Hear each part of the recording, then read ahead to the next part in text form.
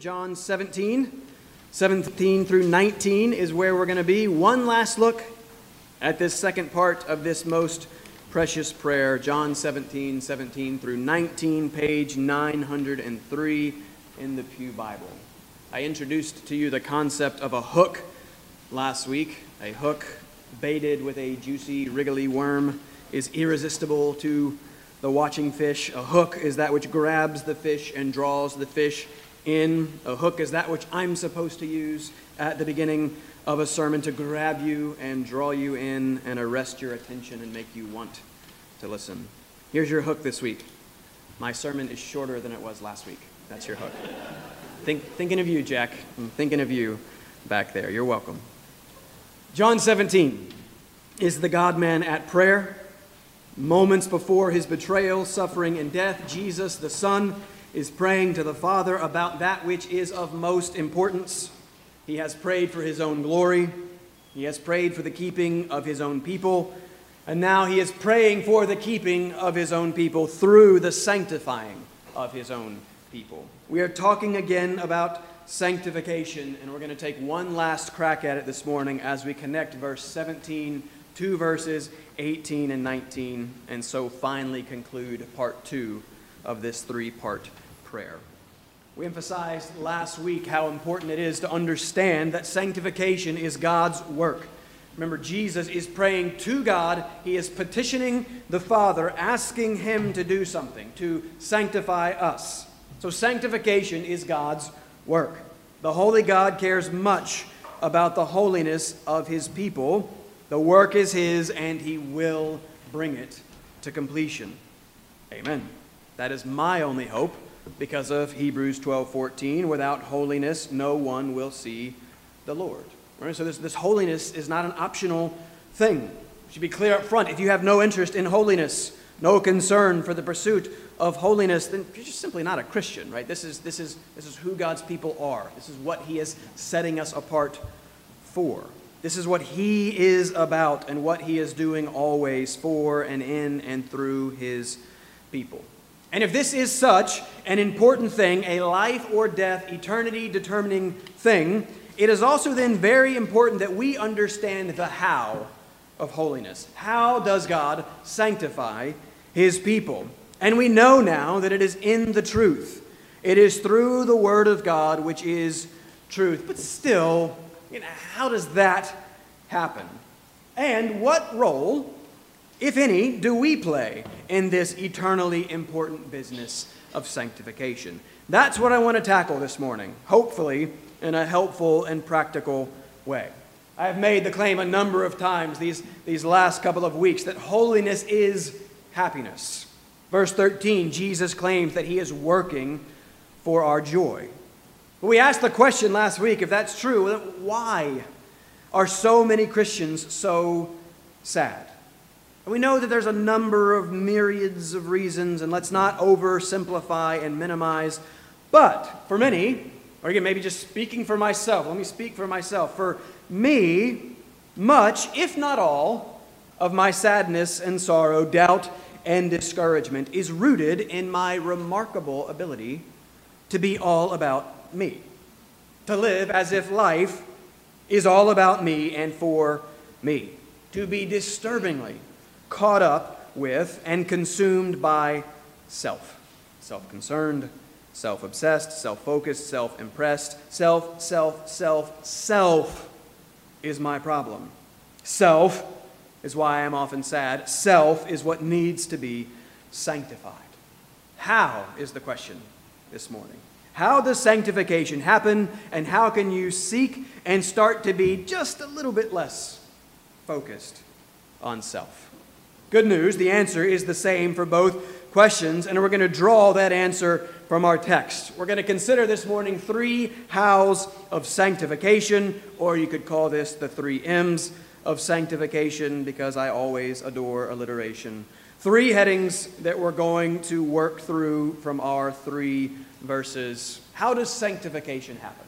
I'm going to make the case that it happens, verse 17, through meditation. We need to come back and understand what that is and what that has to do with verse 17. Hopefully we're going to be practical and we're going to apply there. Then verse 18, we're going to consider our mission.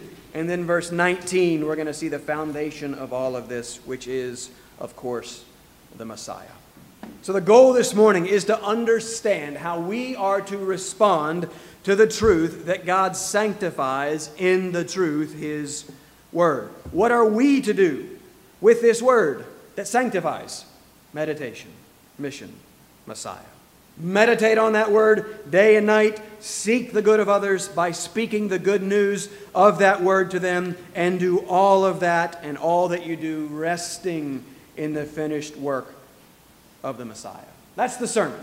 That's the how of sanctification. And that's how we get our focus off of the self, which is sadness. Notice that all three of those things are taking your focus off of self and putting it elsewhere. Putting it on the Word, putting it on others, putting it on the Christ. That's the secret. Now let's unpack it in great detail. John chapter 17. If it is the Word that sanctifies, let us make sure we read that Word. Let us make sure you are checking that Word to make sure my words are coming from this Word. I'm just going to read for you our three verses. John 17, 17 through 19. This is Jesus Christ, the Son, praying to the Father. Pay attention. This is what God wants to say to you today. Sanctify them in the truth. Your word is truth. As you sent me into the world, so I have sent them into the world. And for their sake I consecrate myself, that they may also be sanctified in truth. Bow with me, and let's begin with a word of prayer.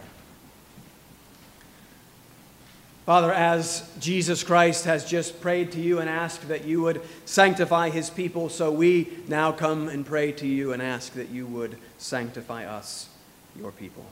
Father, do that right now through the truth that is your word. Father, do that thing right now which I am incapable of doing and which each and every one of us is incapable of doing for ourselves. Father, by your Holy Spirit, please work through your living and active word to conform us to the image of your Son and to make us a little bit more like Jesus. Father, our minds are many places right now. Our attention is all over the place. Father, for many of us, ultimately, our attention is on ourself. Father, it is so easy for my attention while preaching about Christ and grace and gospel and mind set on other things to do so with my mind set entirely on myself. Father, please help me. Father, help every single one of us to set self aside and to fix our gaze upon you through your word. Father, please now work through that word on our behalf for your glory and our good. And we ask this in the name of your Son, Jesus. Amen.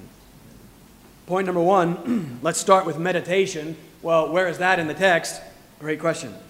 We closed last week with a benediction from Colossians 3, 16 and 17. We're going to close with the same one this week. But a benediction, literally from the Latin, is a good word. And good words that are also God's words are blessing words. They are words that do good. And so we begin our service with a call to worship from the Word. God's Word is how we begin. We close our service with a benediction. God's Word is how we end. And that's very intentional. We're couching and sandwiching everything in God's Word with the sermon on that Word in the middle.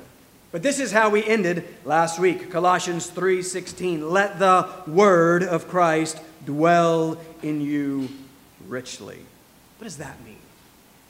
How do you let the word dwell in you richly? And why would you want the word to dwell in you richly? Why is this a command from Paul? It's an imperative, a command. You, all of you Christians, the church, do this thing. Let the word dwell in you richly. Why? Well, it's because of John 17, 17. It's because of what the word is and does. Remember, in this prayer, this second part, Jesus prays two things for us, which are really one thing. He asks that God would keep us, and he asks that God would sanctify us. But he's actually asking that God would keep us from the world and the evil one by sanctifying us. And the means through which God does that is the truth, which is his word. That Bible you are hopefully holding and checking and reading as I am speaking. So Jesus has prayed for your sanctification, and in so doing, he has also provided you and pointed you to the means of your sanctification, the truth, God's word. Again, how does reading some ink on a page do anything? How does this stuff on here go through our eyes and into our brains and do this spiritual, supernatural thing that is called sanctifying? Well, let's not forget also our larger context. Remember, how would you answer? What's the big idea of this farewell discourse? What is the main thing that Jesus is teaching on in these final hours with his disciples? I have argued that the main topic of Christ's teaching in chapters 14 and 15 and 16 is the Holy Spirit. The Holy Spirit is why the disciples and we are to not let our hearts be troubled. He is our comfort and our help. So again, don't miss that Jesus comforts the troubled hearts of his disciples by teaching them. He doesn't just commiserate with them. Yeah, it's going to be really hard. This is going to be terrible. I know, it's awful. No, he teaches them. And he comforts them by teaching them about the person who is going to be with them. And so who is this Spirit and what is he going to do that is so comforting? 14:17, he is the Spirit of truth. 14:26, he will teach all things. 15:26, he is the Spirit of truth who will bear witness about Christ. 16:13, he will guide you into all the truth. 16:14, he will glorify Christ, for he will take what is Christ's and declare it to us. Remember, the work of the Spirit is the Word. He inspires the disciples to record and write the truth infallibly, but then even today, now for us, he illuminates us to understand and apply that inspired truth accurately. And so, sanctification is God's work.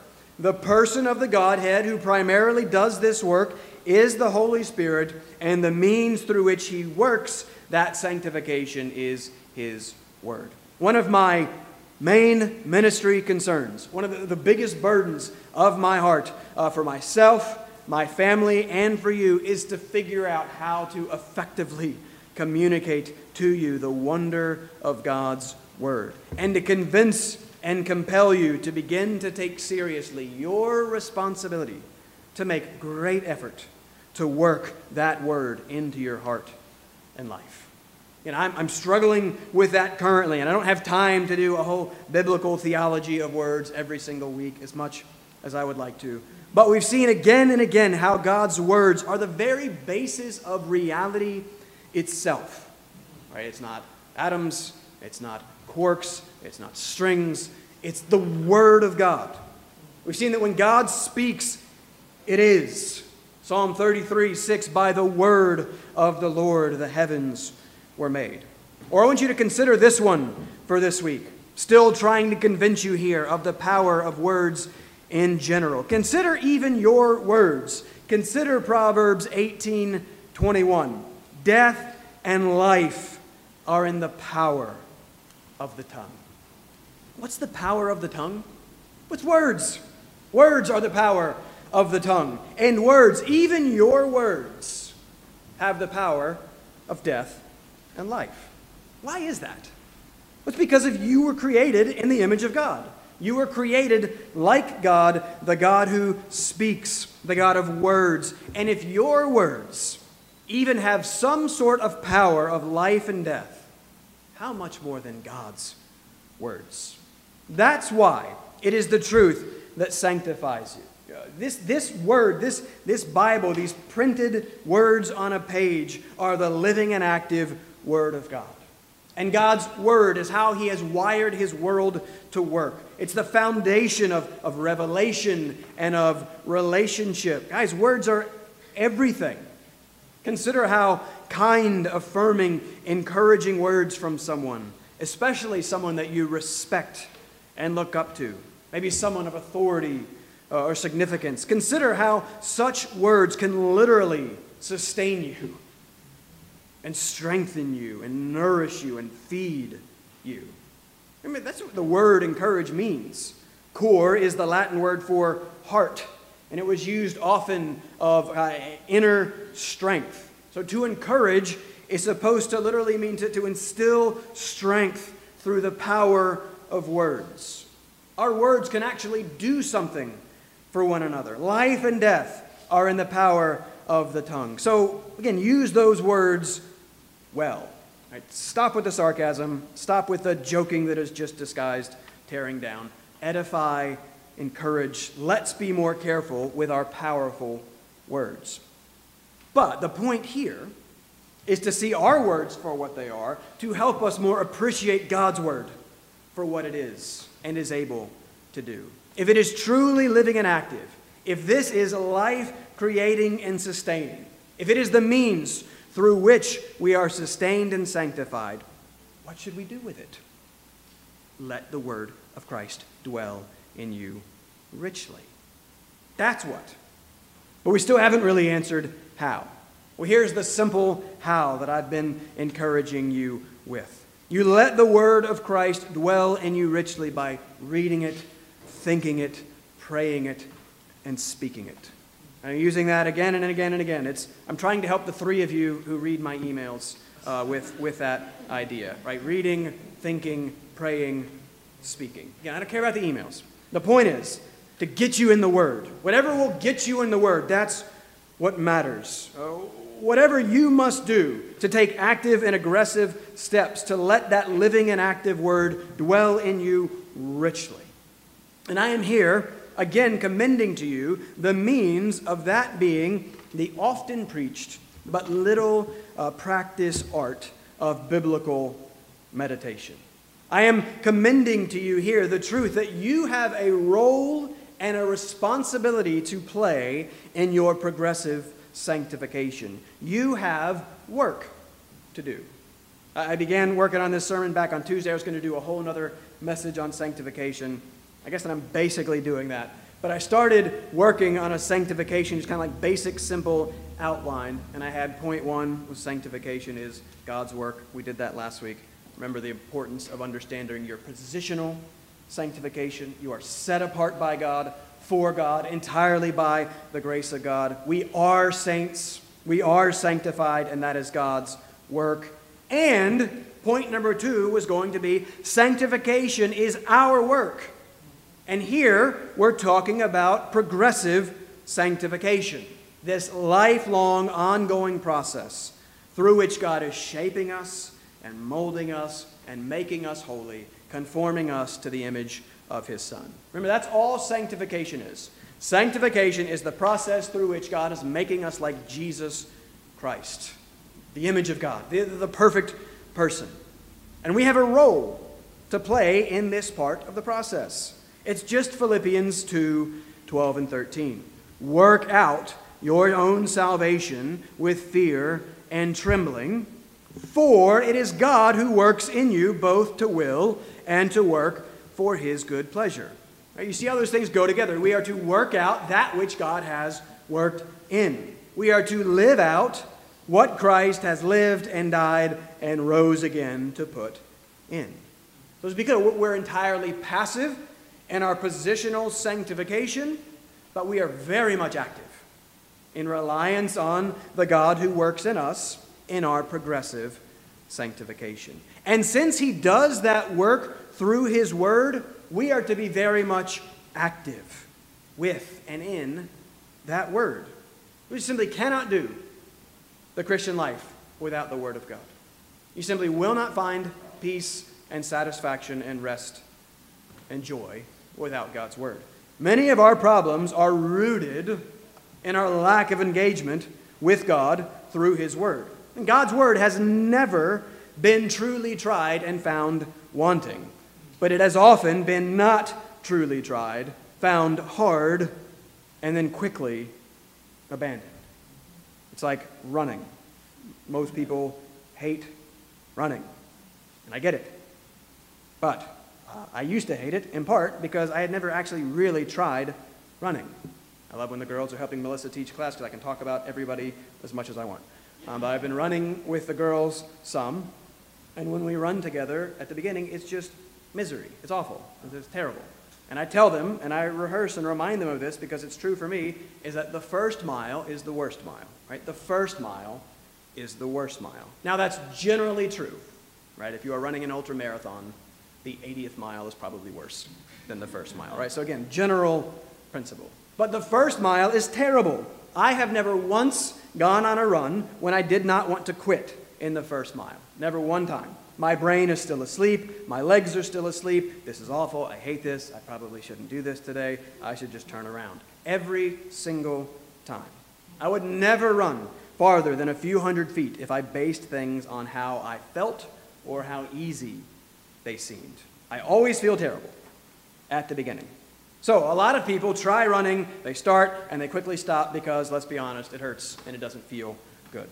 But why then does anyone do it? Good question, you're probably thinking. But it's first because even though it doesn't feel good, it does good. Right? There is a goal. There is some good that is being pursued through this hard thing. Physical fitness, mental health, even. I run in part because it helps me think better and sleep better. Again, there's all kinds of possible reasons. But there's this amazing thing that happens. This thing that doesn't feel good, but does good, once consistently practiced and pursued, starts to feel good. You've heard of this runner's high thing. I didn't experience it for a long time, but it's actually a thing. I'm serious. It's actually a thing. And the amazing thing is that God designed it to work this way. At a certain threshold, there is a release of chemicals in the brain that results in a feeling of euphoria that relieves stress and blocks out pain, and it just feels like you're flying sometimes. The runner's high is actually a thing, or the flow state people write about kind of in other areas of life. What I want you to see here is that sanctification is like this. Listen, it starts off hard. The means of sanctification, which is the reading of and the meditating on God's Word, is like this. It starts off hard. And for many of us, and for myself for a very long time, we never push past this initial difficulty. Right? This early, like, this is hard, I'm not getting anything of this, this hurts, nothing's happening. But we never push past that initial part and get to the flying and the joy that is there waiting for us in the presence of God through His Word.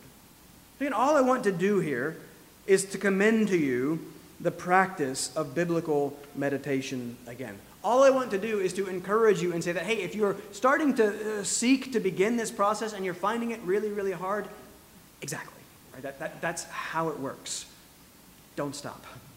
Don't give up. It's difficult, and it's designed that way because we're sinners.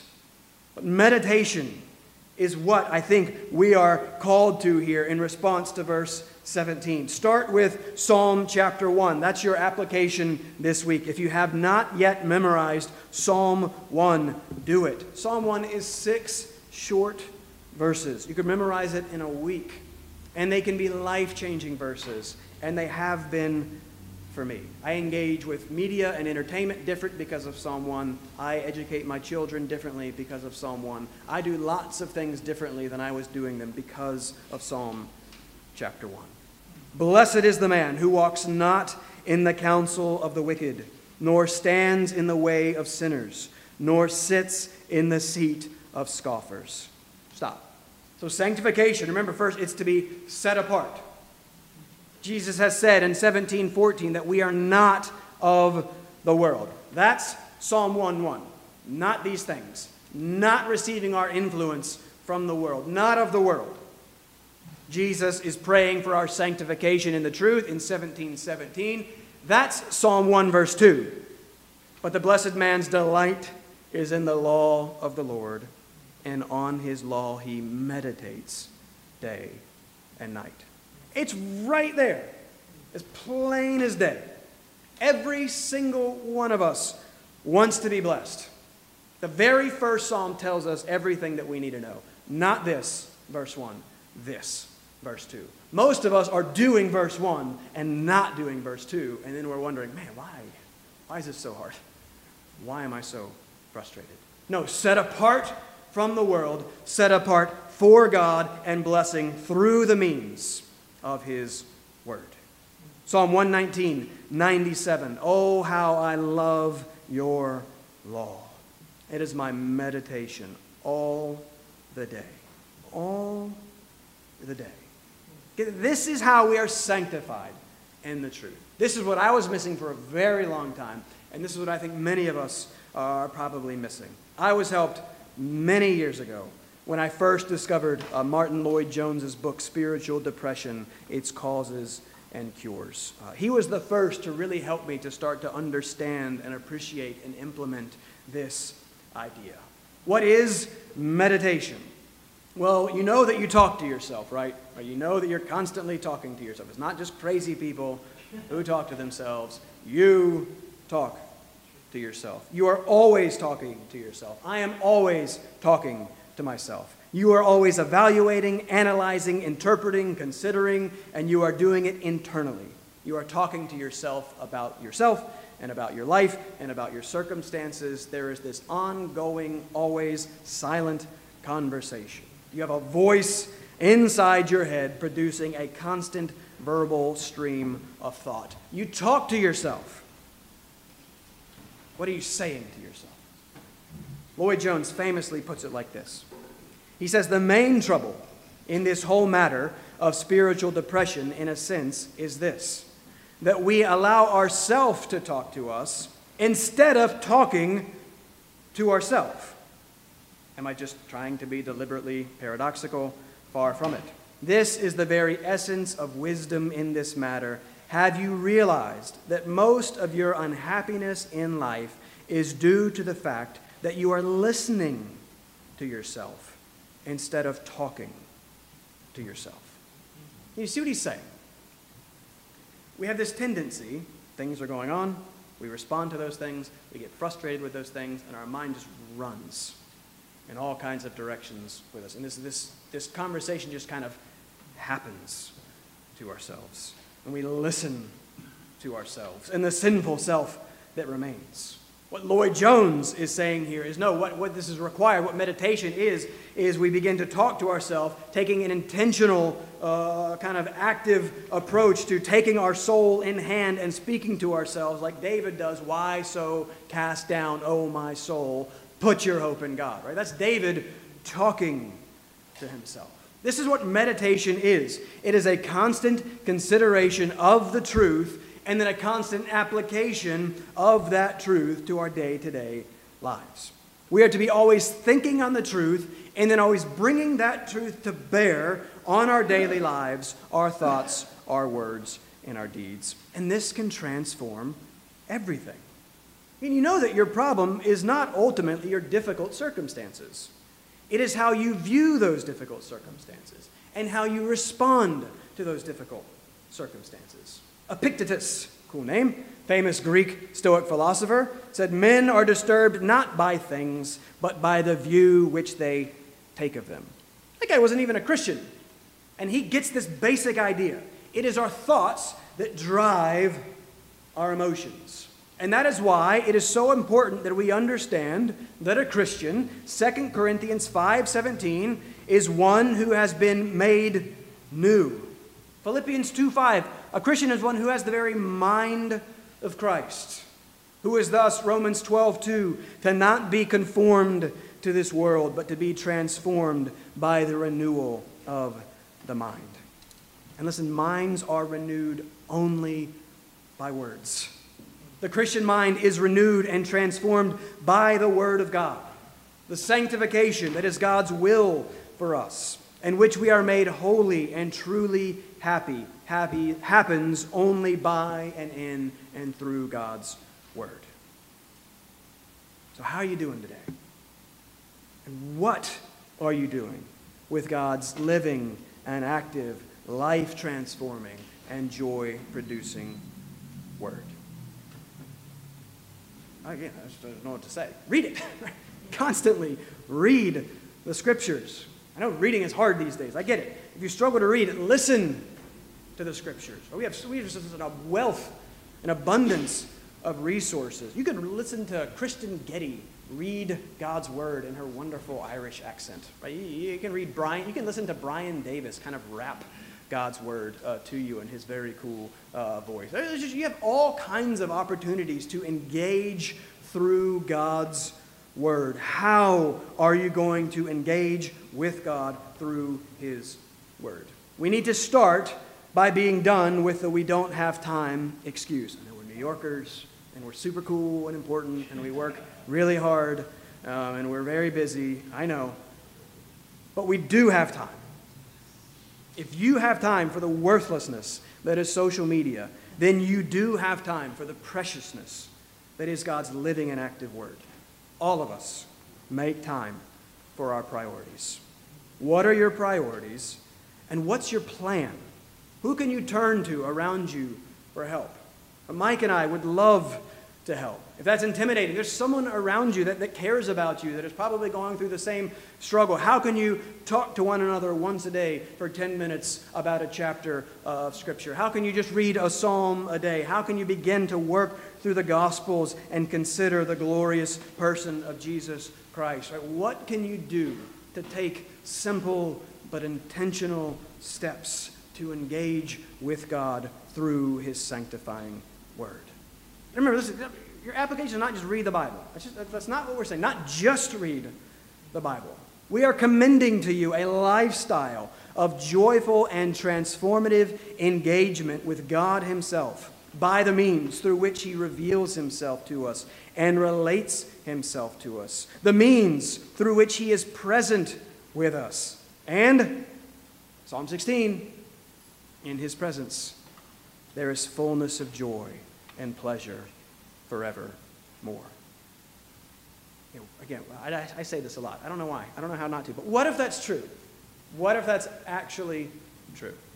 That in God's presence, full joy, forever pleasure. Like, wouldn't we pursue that if we believed that?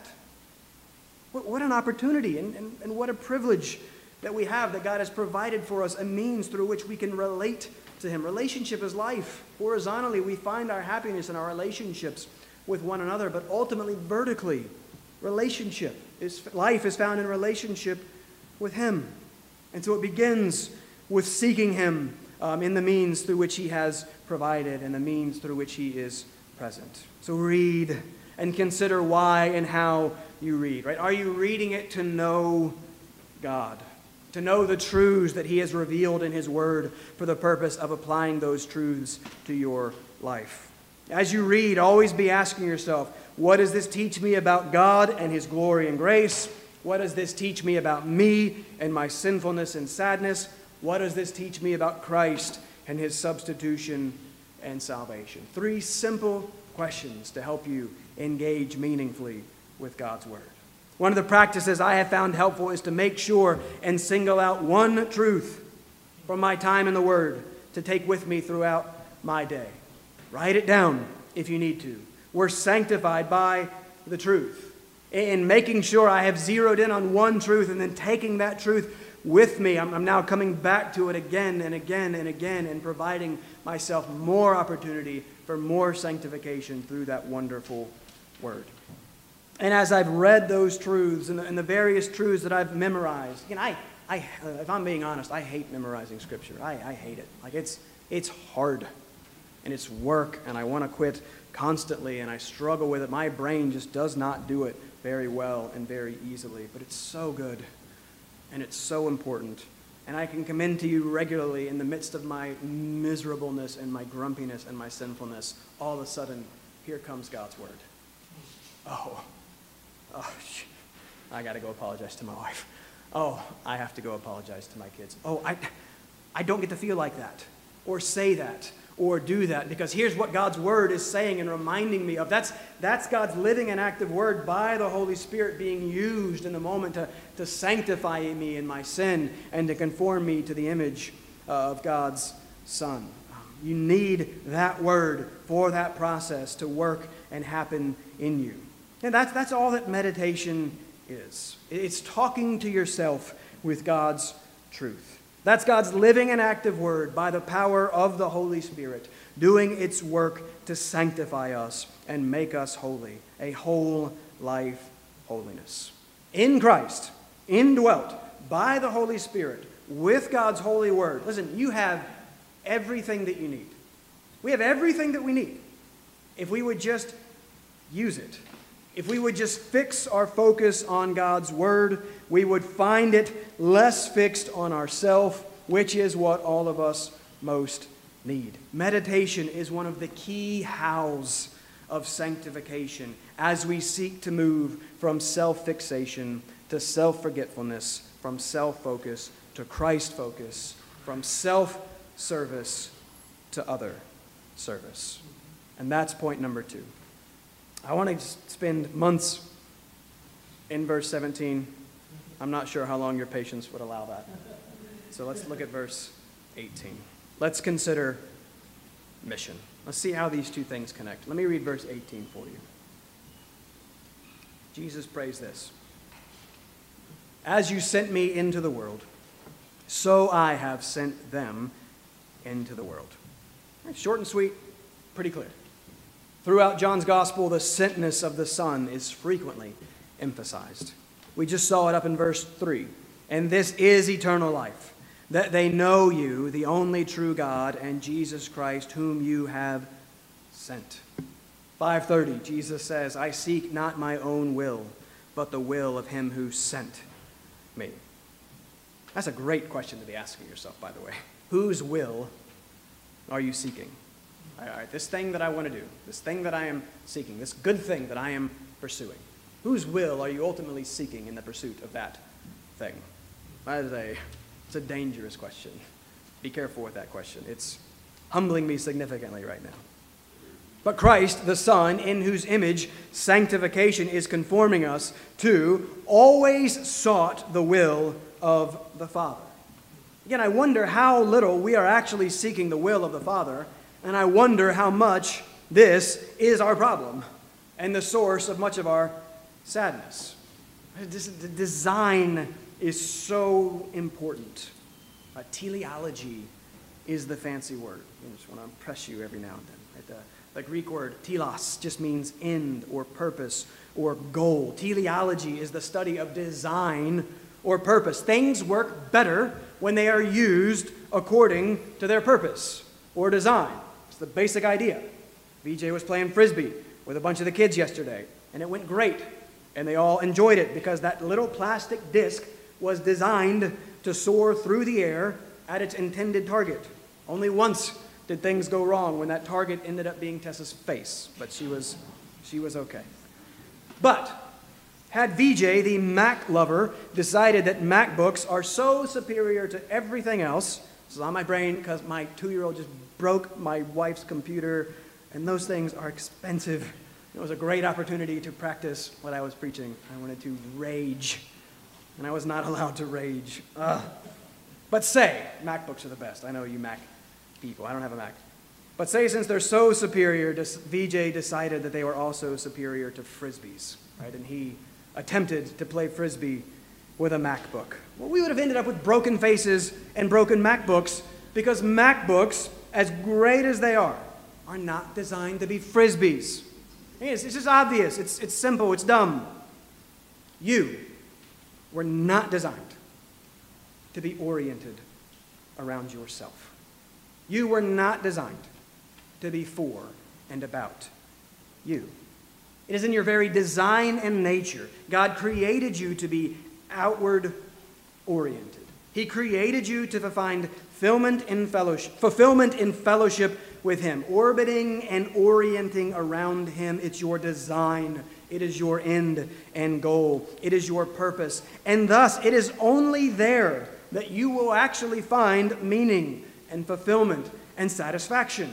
And this is why it's so important that we move beyond a simplistic understanding of sin as doing certain bad things. Now remember, sin is the inward, selfward turn.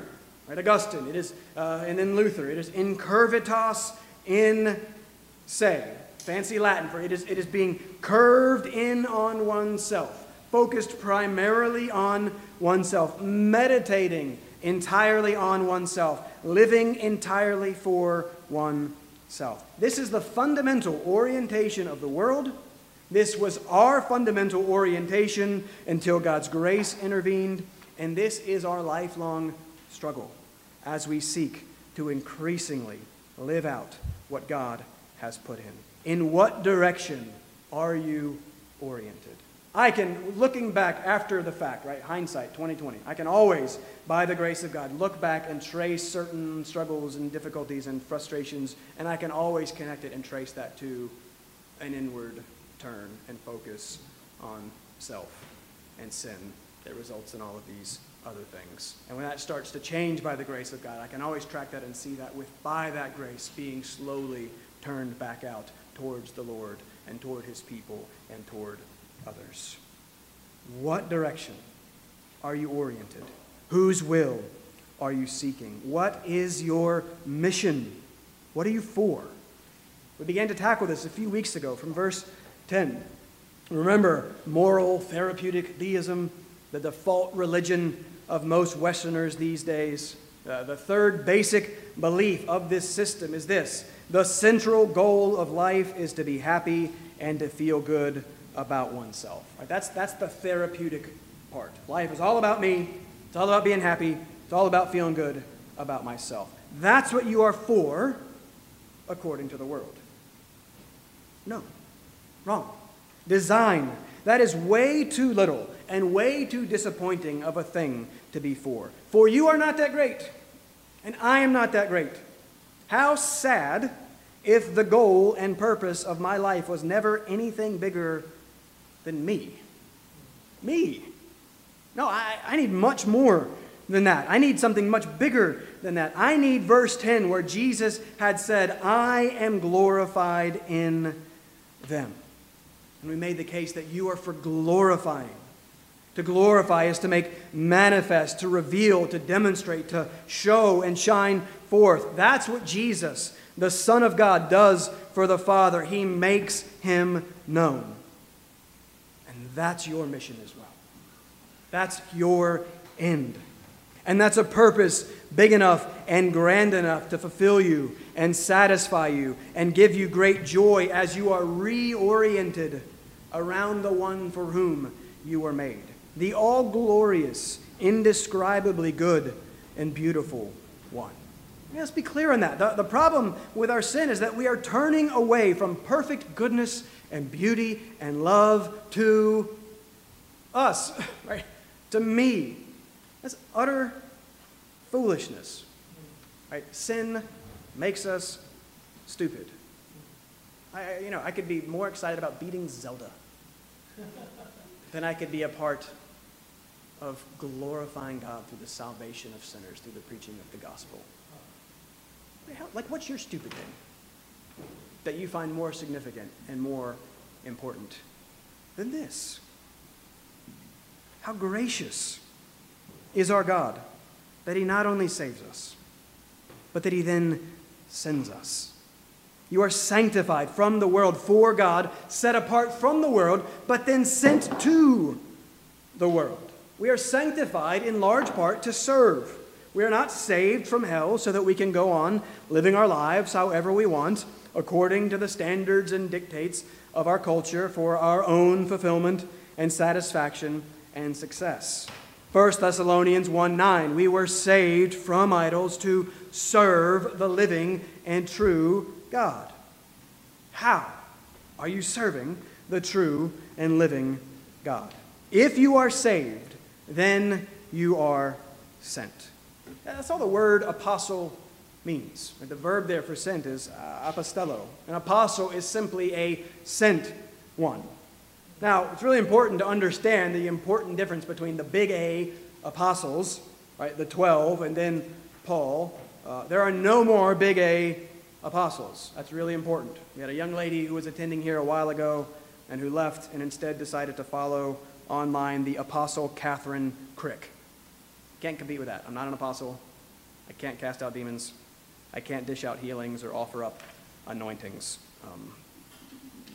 I'm not an apostle. This woman's not either, by the way. for there are no more apostles. Right? To be an apostle, you had to be with Christ. You had to be a witness to the resurrection. These were the men specially set apart to be the foundation of the church and to write God's inspired word. So again, no big A apostles, and anyone who claims to be a big A apostle, false teacher. They're often very successful and wealthy, but still false. So be wise and discerning. If you see someone attach the name apostle, the title apostle to their name, run, right? Run the other direction. You're a joke. You should put like apostle up in front of my name there in front of that. No apostles. No big A apostles. But little a apostles.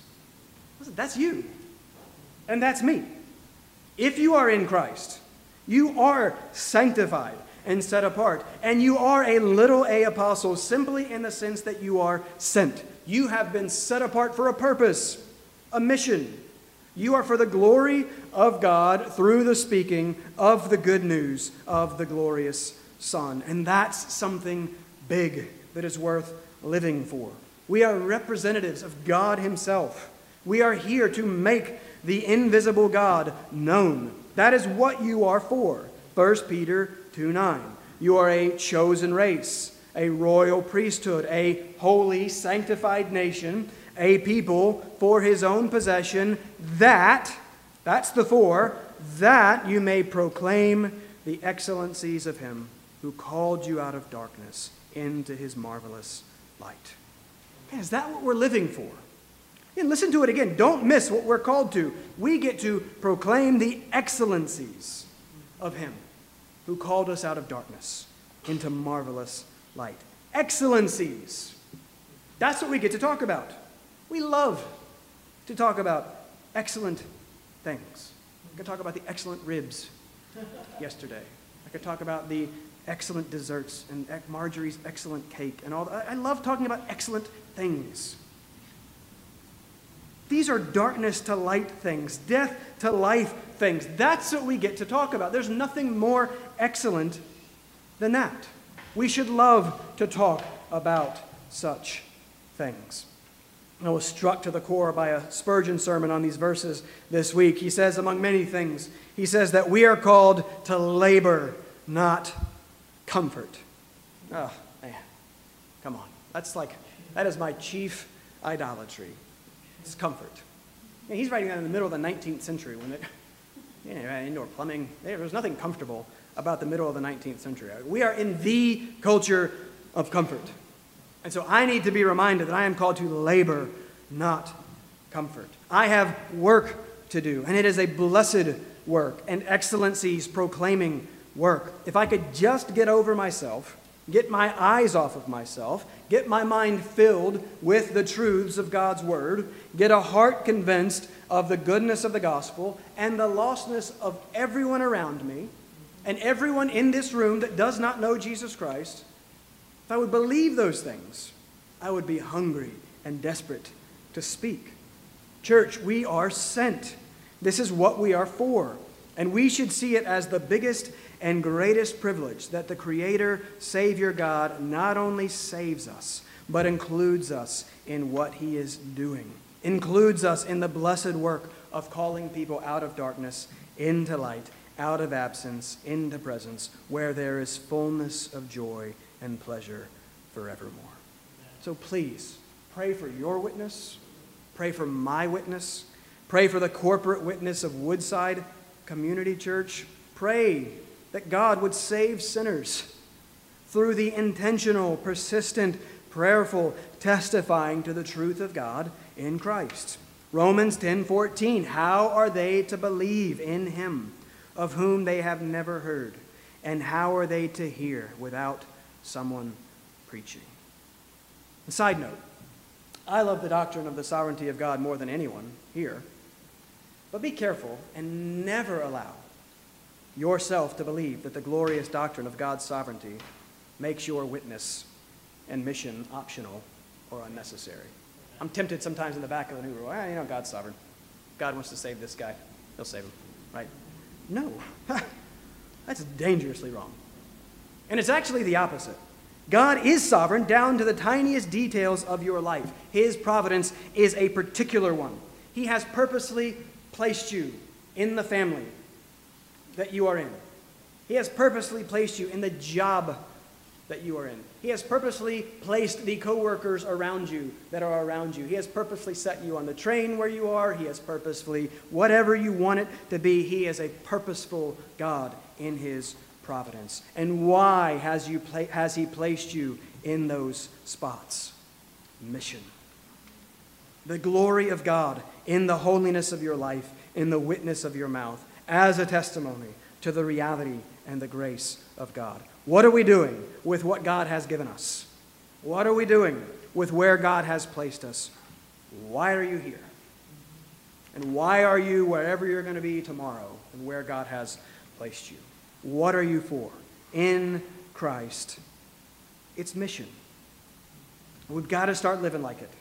And we will find ourselves richly blessed as we do. Remember, our problem is self.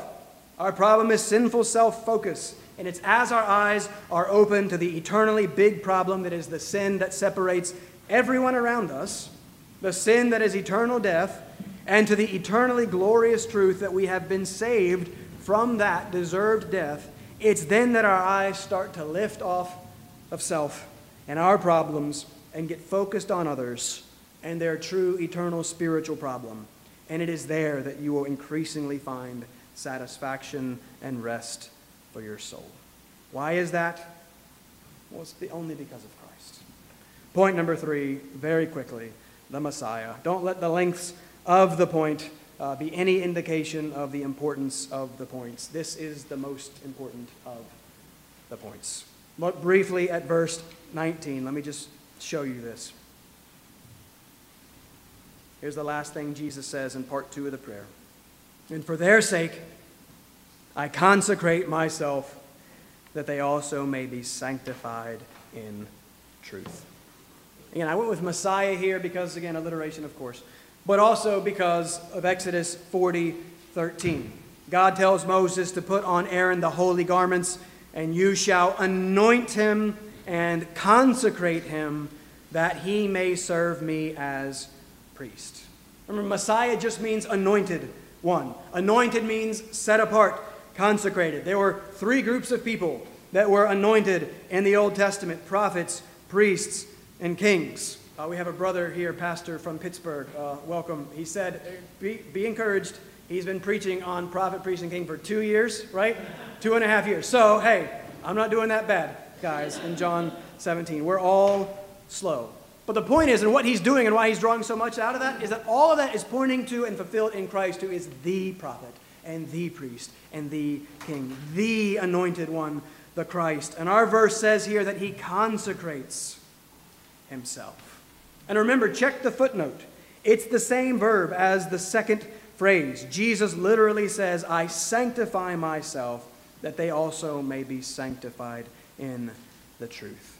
And that's one of the reasons why we know that sanctify cannot only mean make holy, because Christ already was and always is perfectly holy. When he says sanctified here, he means he was set apart for a specific purpose, a mission, which is what? Don't miss how the verse begins. Verse 19. For their sake. That's everything. For our sake, he does what he is about to do. We are verses away from his betrayal, 18:5. We are verses away from his suffering, 19:1. We are verses away from his death, 19:30. And all of it for their sake, for your sake, and for my sake. And it is here that we have most clearly confirmed for us the idea that we were made to be other-oriented. It is here that we have most clearly confirmed that we will find joy in the worship of God and in the mission of God. For it was for the joy that was set before him that Jesus endured the cross. What joy? Us.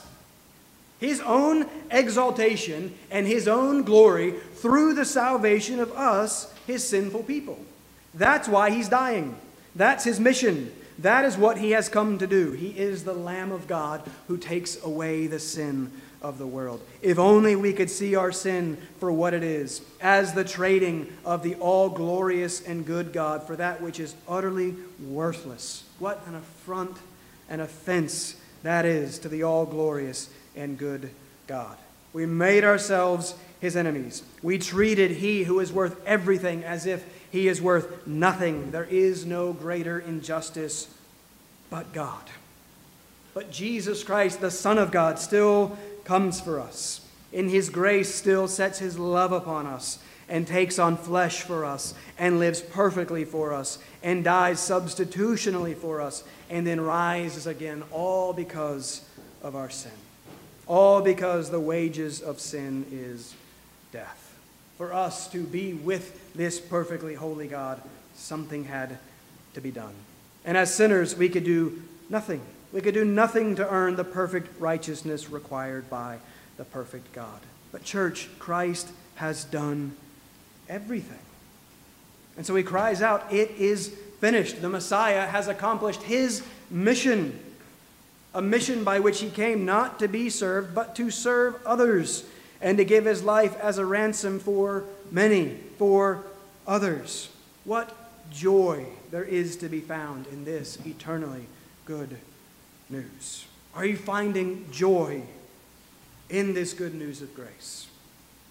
Maybe you need to fill your mind with this good news of grace. What joy there is to be found in being privileged to be a part of speaking this eternally good news to others. This is what you are for. This is why we are here. But we struggle in our sin and remain so prone to think still that we are for ourselves and for happiness. 2 Corinthians 5:15, Christ died for all, that those who live might no longer live for themselves, but for him who for their sake died and was raised. Listen, let's be clear. It doesn't mean that we are not for happiness. That just means that our true happiness is found in living for him who died for us. You have tried everything else. You are trying everything else right now, and it's not cutting it. The pursuit of self will always end in disappointment and depression. Try this. Try Jesus Christ. Eyes off self is the solution to our sadness. Eyes on the Word through meditation. Read, think, and pray God's living and active Word, and see your eyes shift upward and outward.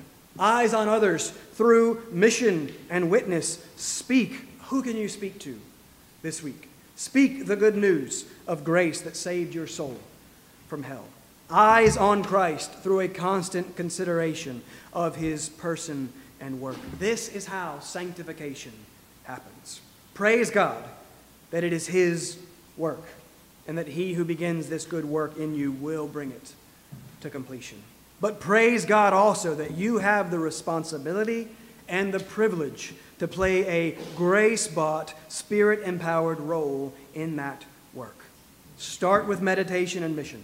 Start with doing all that you do in light of the Messiah who lived, died, and rose again, that you may know him and live and find peace and purpose and joy and satisfaction. Church, that is the ultimate end of sanctification, his very joy in us. And that end will be worth all the difficulty and all the effort and all the work. Let me close you in a word of prayer. Father, help us, please. Jesus tells us that apart from him we can do nothing. Father, we are reminded here, your word is so clear that we have things to do in response to the finished work of Christ and in response to your initiating and saving grace. Father, we do none of those things in our own power. It's not that you begin it and we finish it. Father, it's you all the way through. But how amazing that you have called us to work alongside you, to live out that which you have worked into us. Father, please sanctify us. And I pray that part of that process today would be giving us a great zeal and energy and desire to pursue holiness through your word this week. Father, we ask that you would continue to help turn our eyes away from ourselves and turn our eyes to you. Again and again and again in Scripture, you command us to think upon these things. You tell us again and again that the things are unseen are where our gaze is supposed to be fixed. Father, please help us to lift our eyes to you. Father, please help us as we leave this comfortable and safe place and we go back out into the world where things are hard and difficult, and we are quickly reminded again of things that aren't going the way that we would like them to go. Father, encourage us with your word. Father, may the truths of your word continue to edify and sustain and give us joy even in the midst of sorrow and hardship and difficulty and suffering. Father, as you sanctify us individually, Father, sanctify Woodside corporately. Father, make us a people, a holy people who exist together to proclaim your excellencies, who exist together to bear one another's burdens and to love one another well. Father, these are big things. These are big asks, and we cannot do these things apart from you. So, Father, please now, I ask that by your Spirit you would work on our hearts and our minds through your word. And we ask this in the name of Jesus. Amen.